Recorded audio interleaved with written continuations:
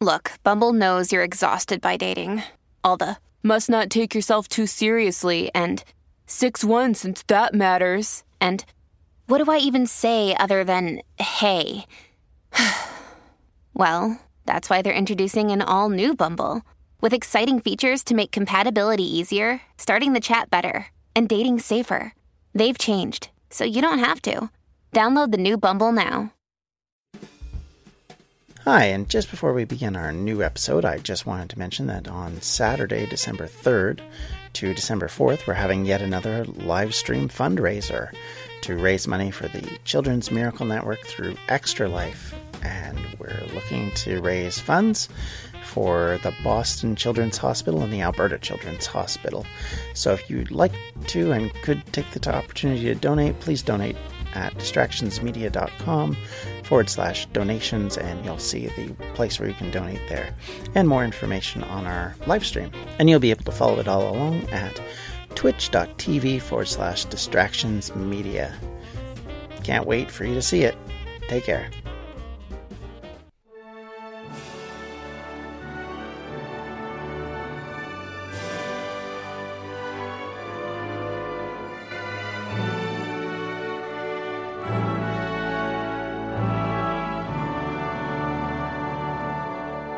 Welcome back to the Welsh History Podcast, Episode 24, The End of the Line, and a Guy Named Magnus. The 50 years of peace from the settling of Constantine as emperor, ending as his sons died in the middle of the 4th century. This end brought again usurpers and pretenders from Britain, along with other places. Britain at the time was considered the breadbasket of the Roman Empire, and it had been a consistent thorn in the side of many Roman emperors. First, in 350, Magnentius kills Constans, who is the son of the former Emperor Constantine, and rises up strong enough to capture the Western Empire, only 3 years later to be himself killed by the Eastern Emperor Constantinus II. The British support for Magnentius was strong enough that it warranted severe punishment from Constantinus. Britain was getting fairly powerful, and apparently sought to express that power in the larger empire. Britain had so far, from the 4th century, escaped the ravages of the outsiders. This made them very wealthy, but also made them a hotbed of troublemakers. Piracy was fended off by the Saxon shore, and the raiders from Scotland typically only bothered with the northern half of the territory, leaving the wealthy southern half mostly safe. Many of the sources from this period talk about how Britain grain fed the empire. This means that the wealthy returned to the province, and once again luxury goods, grand building plans, and land holdings increased. The breadbasket of Rome was doing very well indeed. However, trouble continued to develop in the north. In 360, just 10 years after the end of Magnentius, there were invaders, Picts, and Scots being Irishmen, who became enough of a problem to warrant the Roman military to call out for more assistance from the mainland, but apparently this assistance never really showed up. And this is really the start of where everything starts to go sideways in Britain, because once you can't trust the empire to send out help, it becomes more and more apparent that you're not going to receive further help down the road, and that will continue to be the case as time goes on. Roman concerns were more stretched with immediate needs in other parts of its massive territory. In the east, the Persians were causing trouble. In the north, in Germany and other places, they had problems with the Goths and other Germanic tribes who now were pushing into the empire, not only taking positions of military power, but also grabbing land and terrorizing the Romans from without and within. In 365 and then again in 367, raiders and pirates continued to cause massive problems for the British. The Picts and the Scots, and now another Irish tribe, the Atticoti, attacked in the north and the west of Britain. In 367 AD, it became particularly perilous, as joining them were the Saxons and the Franks, now raiding the eastern half of Britain. They actually caused so much trouble that it was commented on by historians both at the time and later on. The Roman historian Ammianus called it the Barbarian Conspiriato, better known as the Barbarian Conspiracy. Historians believe this is what Gildas in the 6th century was referring to when he said, "Like greedy wolves, rabid with extreme hunger, who dry-mouthed leap over into the sheepfold when the shepherd is away, they came, relying on their oars as wings, on the arms of their oarsmen, and on the winds swelling their sails. They broke through the frontier, spreading destruction everywhere." And destruction is exactly what they did. To show how far they were able to range, the raiders actually reached the Thames and, in fact, sacked London. They were able to kill the Count of the Saxon Shore, Niceratus, and they captured the military leader of Britain at the time, Philodas, the Duke Britannium, who at the time was leading all the military in Roman Britain. In truth, the rout of the Romans in Britain was a disaster that only ended when Count Theodosius arrived with 2,000 men, defeating the raiders and stopping the pillaging.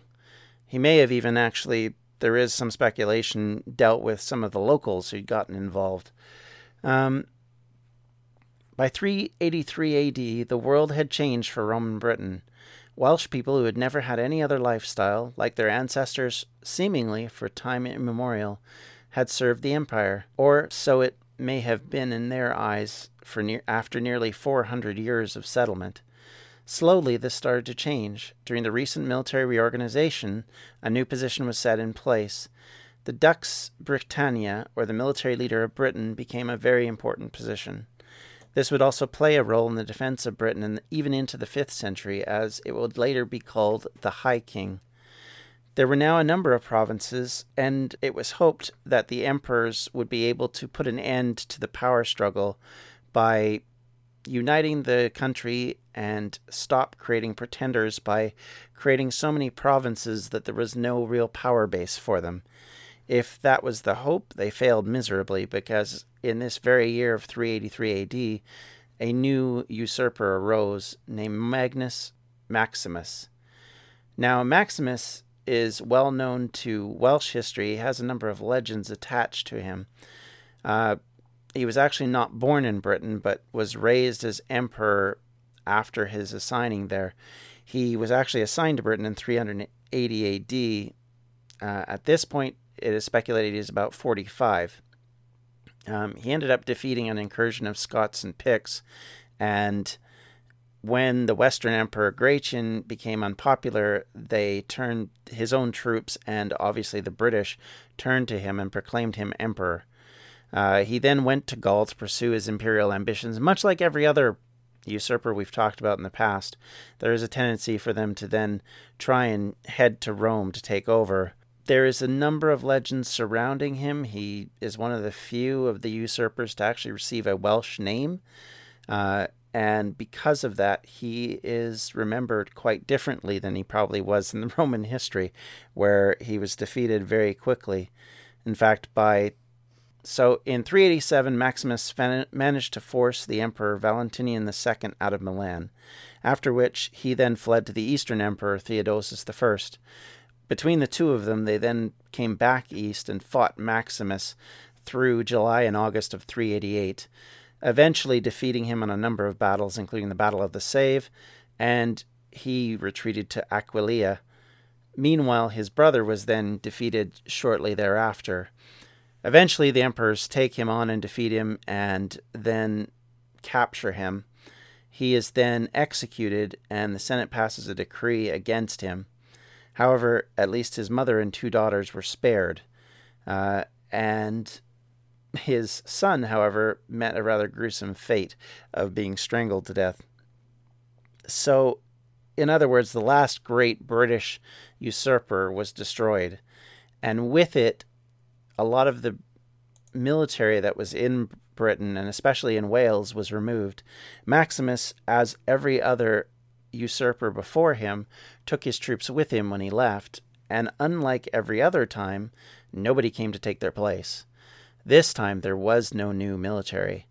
Maximus actually set up within his military an acknowledgement that the locals need to protect themselves.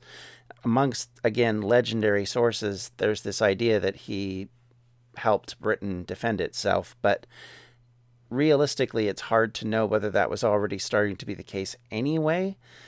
We do know that as we've said in previous occasions, the Romans had hired out mercenaries and barbarian tribes to help defend them, much like they did the Atticati.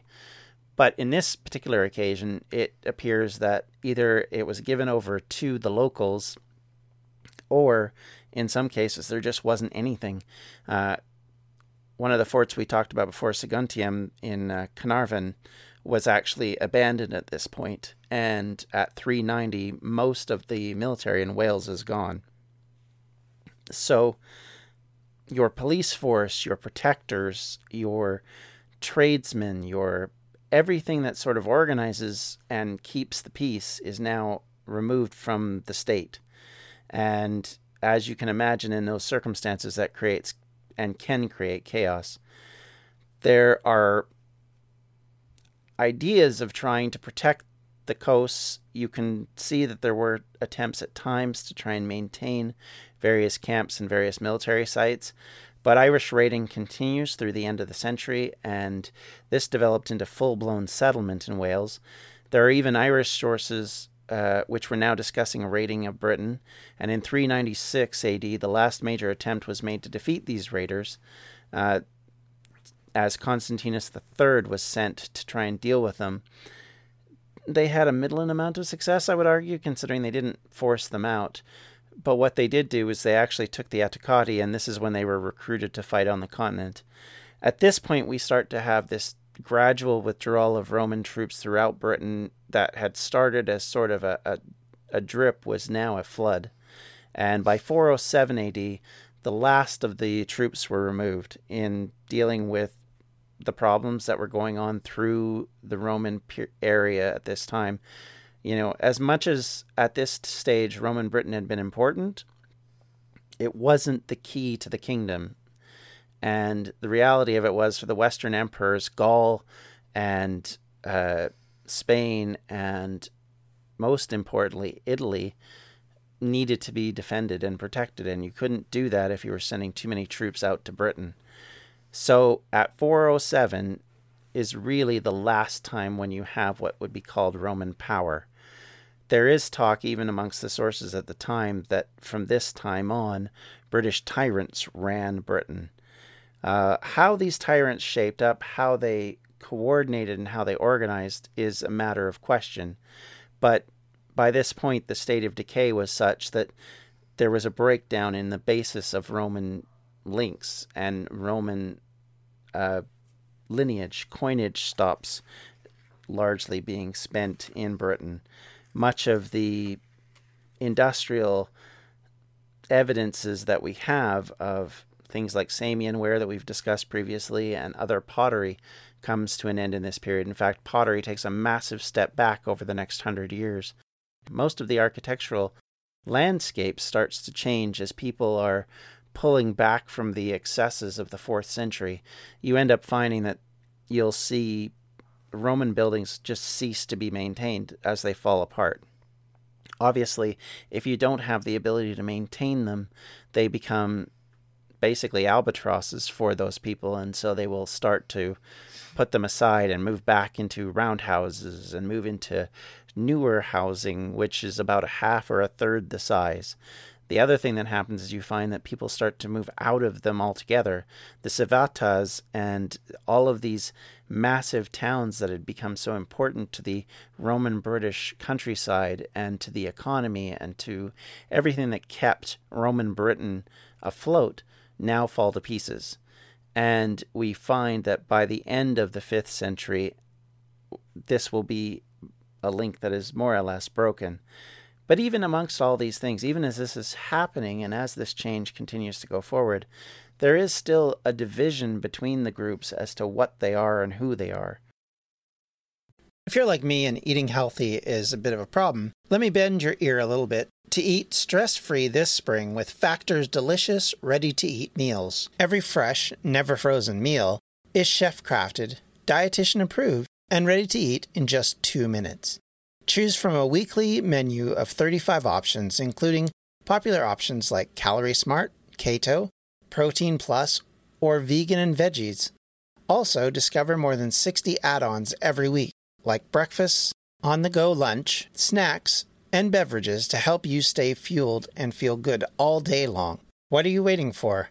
Get started today and fuel up for your springtime goals. Get chef-prepared meals on the table in 2 minutes with Factor's ready-to-eat meals, so you can get back to doing what you love this spring.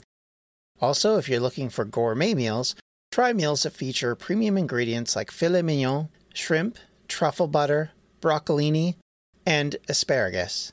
We're celebrating Earth Day all month long. Look out for the Earth Month Eats badge on the menu for our lowest carbon footprint meals. Head to factormeals.com/WelshHistoryPod50 and use the code WelshHistoryPod50 to get 50% off your first month plus 20% off your next month. That's code WelshHistoryPod50 at factormeals.com/WelshHistoryPod50 to get 50% off your first box plus 20% off your next box while your subscription is active.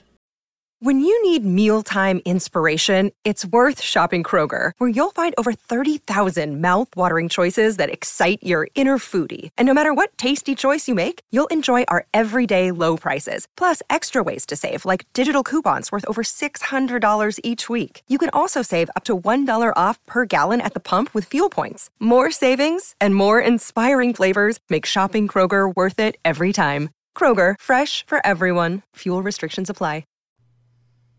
Even as late as the time of Gildas, there's still talk in the 6th century about being Romans, about wearing the purple, about being noble, about this concept of being something of a Roman Briton as opposed to being just a Briton. And this divide between these groups maintains part of the problem that comes to them and part of the split, because the old society and the old ideas about Britain are now taking hold on some. And there's a new problem that's come about in all of this. As we've talked about in the past, a number of occasions, we've talked about the Germanic tribes that were brought over to defend, the Belgic tribes that we mentioned previously that were actually in Britain and probably carried on, as I said, building relationships within Britain, as former Gaul tribes were brought over to serve as military mercenaries to protect the Hadrian's Wall. All of these people, to some extent, are still there for at least a small time, because you don't just bring over yourself, you bring over your family. As we noted previously, some of the family members are still in Britain at this point.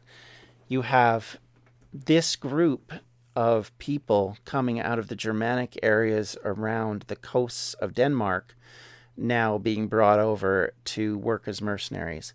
They serve in what's called the Federati, or the Fateratas, which is settled barbarians.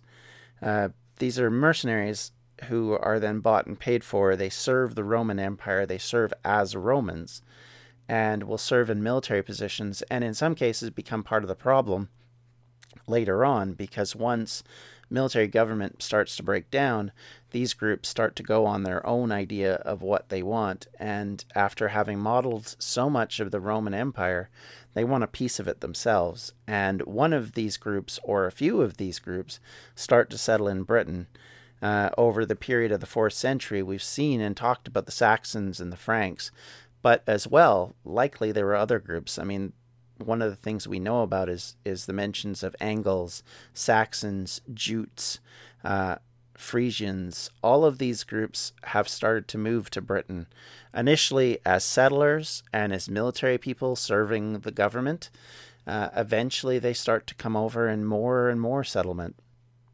And this will create its own set of friction as people, again, start to cling back on older roots. They start to pick up different cultural ideas, and this will create the major divisions that we get in the coming centuries. And at this point is when everything starts to go crazy. And this is where legend and history start to intertwine, and our sources are so scant that it's very difficult to make heads or tails of what's a legend, what's truth, what's possibly truth wrapped up in a legend, and what's legend that has been called truth. And much of it we're going to discuss, much of it we don't really have a good concept of what's gone on. Thankfully, we do have some archaeology that can help us. We have sources that can help us. Some of the sources, of course, are polemical in nature. Gildas is very much a polemic. We'll talk more about these people in the coming couple of episodes.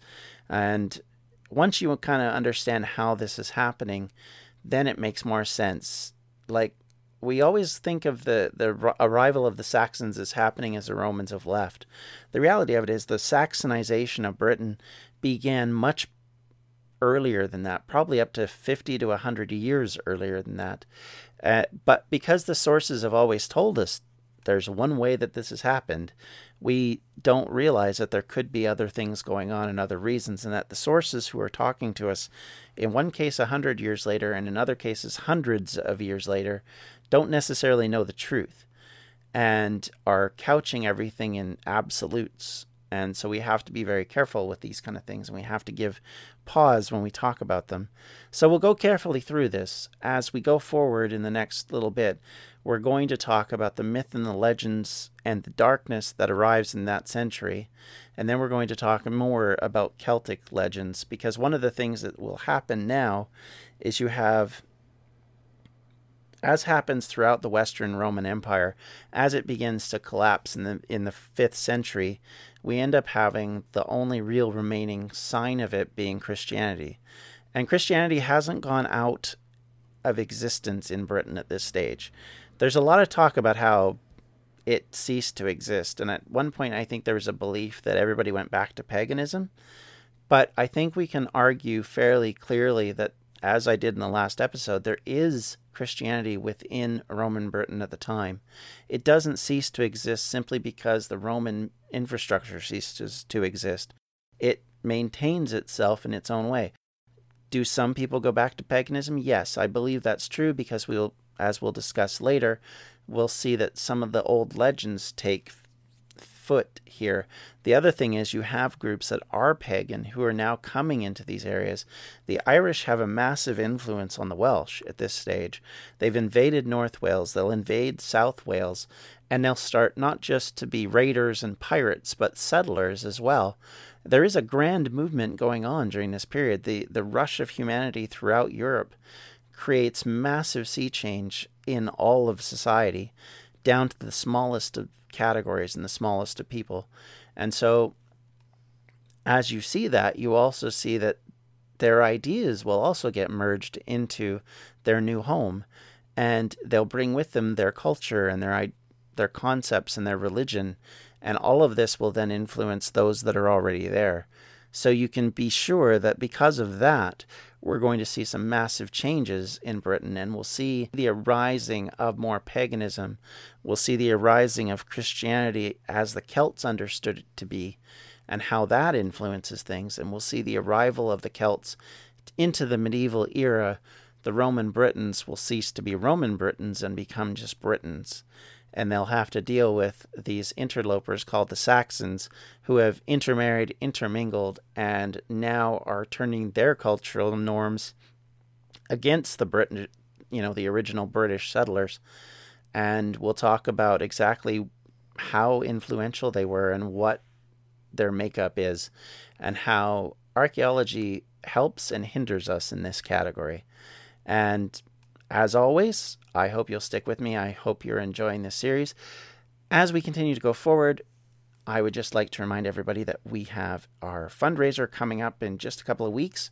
We are looking to raise money for the Children's Miracle Network.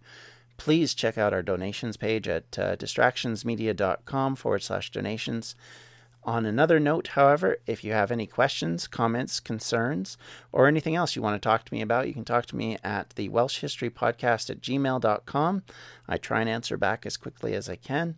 Same thing goes for Twitter, where I'm at Welsh History Pod, and you can find us on Facebook at facebook.com/Welsh History Podcast.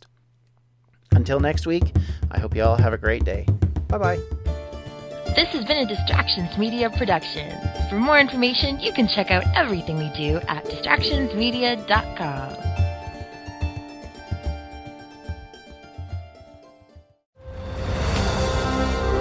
I'm Ken Harbaugh, host of Warriors in Their Own Words, a podcast that presents the unvarnished, unsanitized truth of what we have asked of those who defend this nation.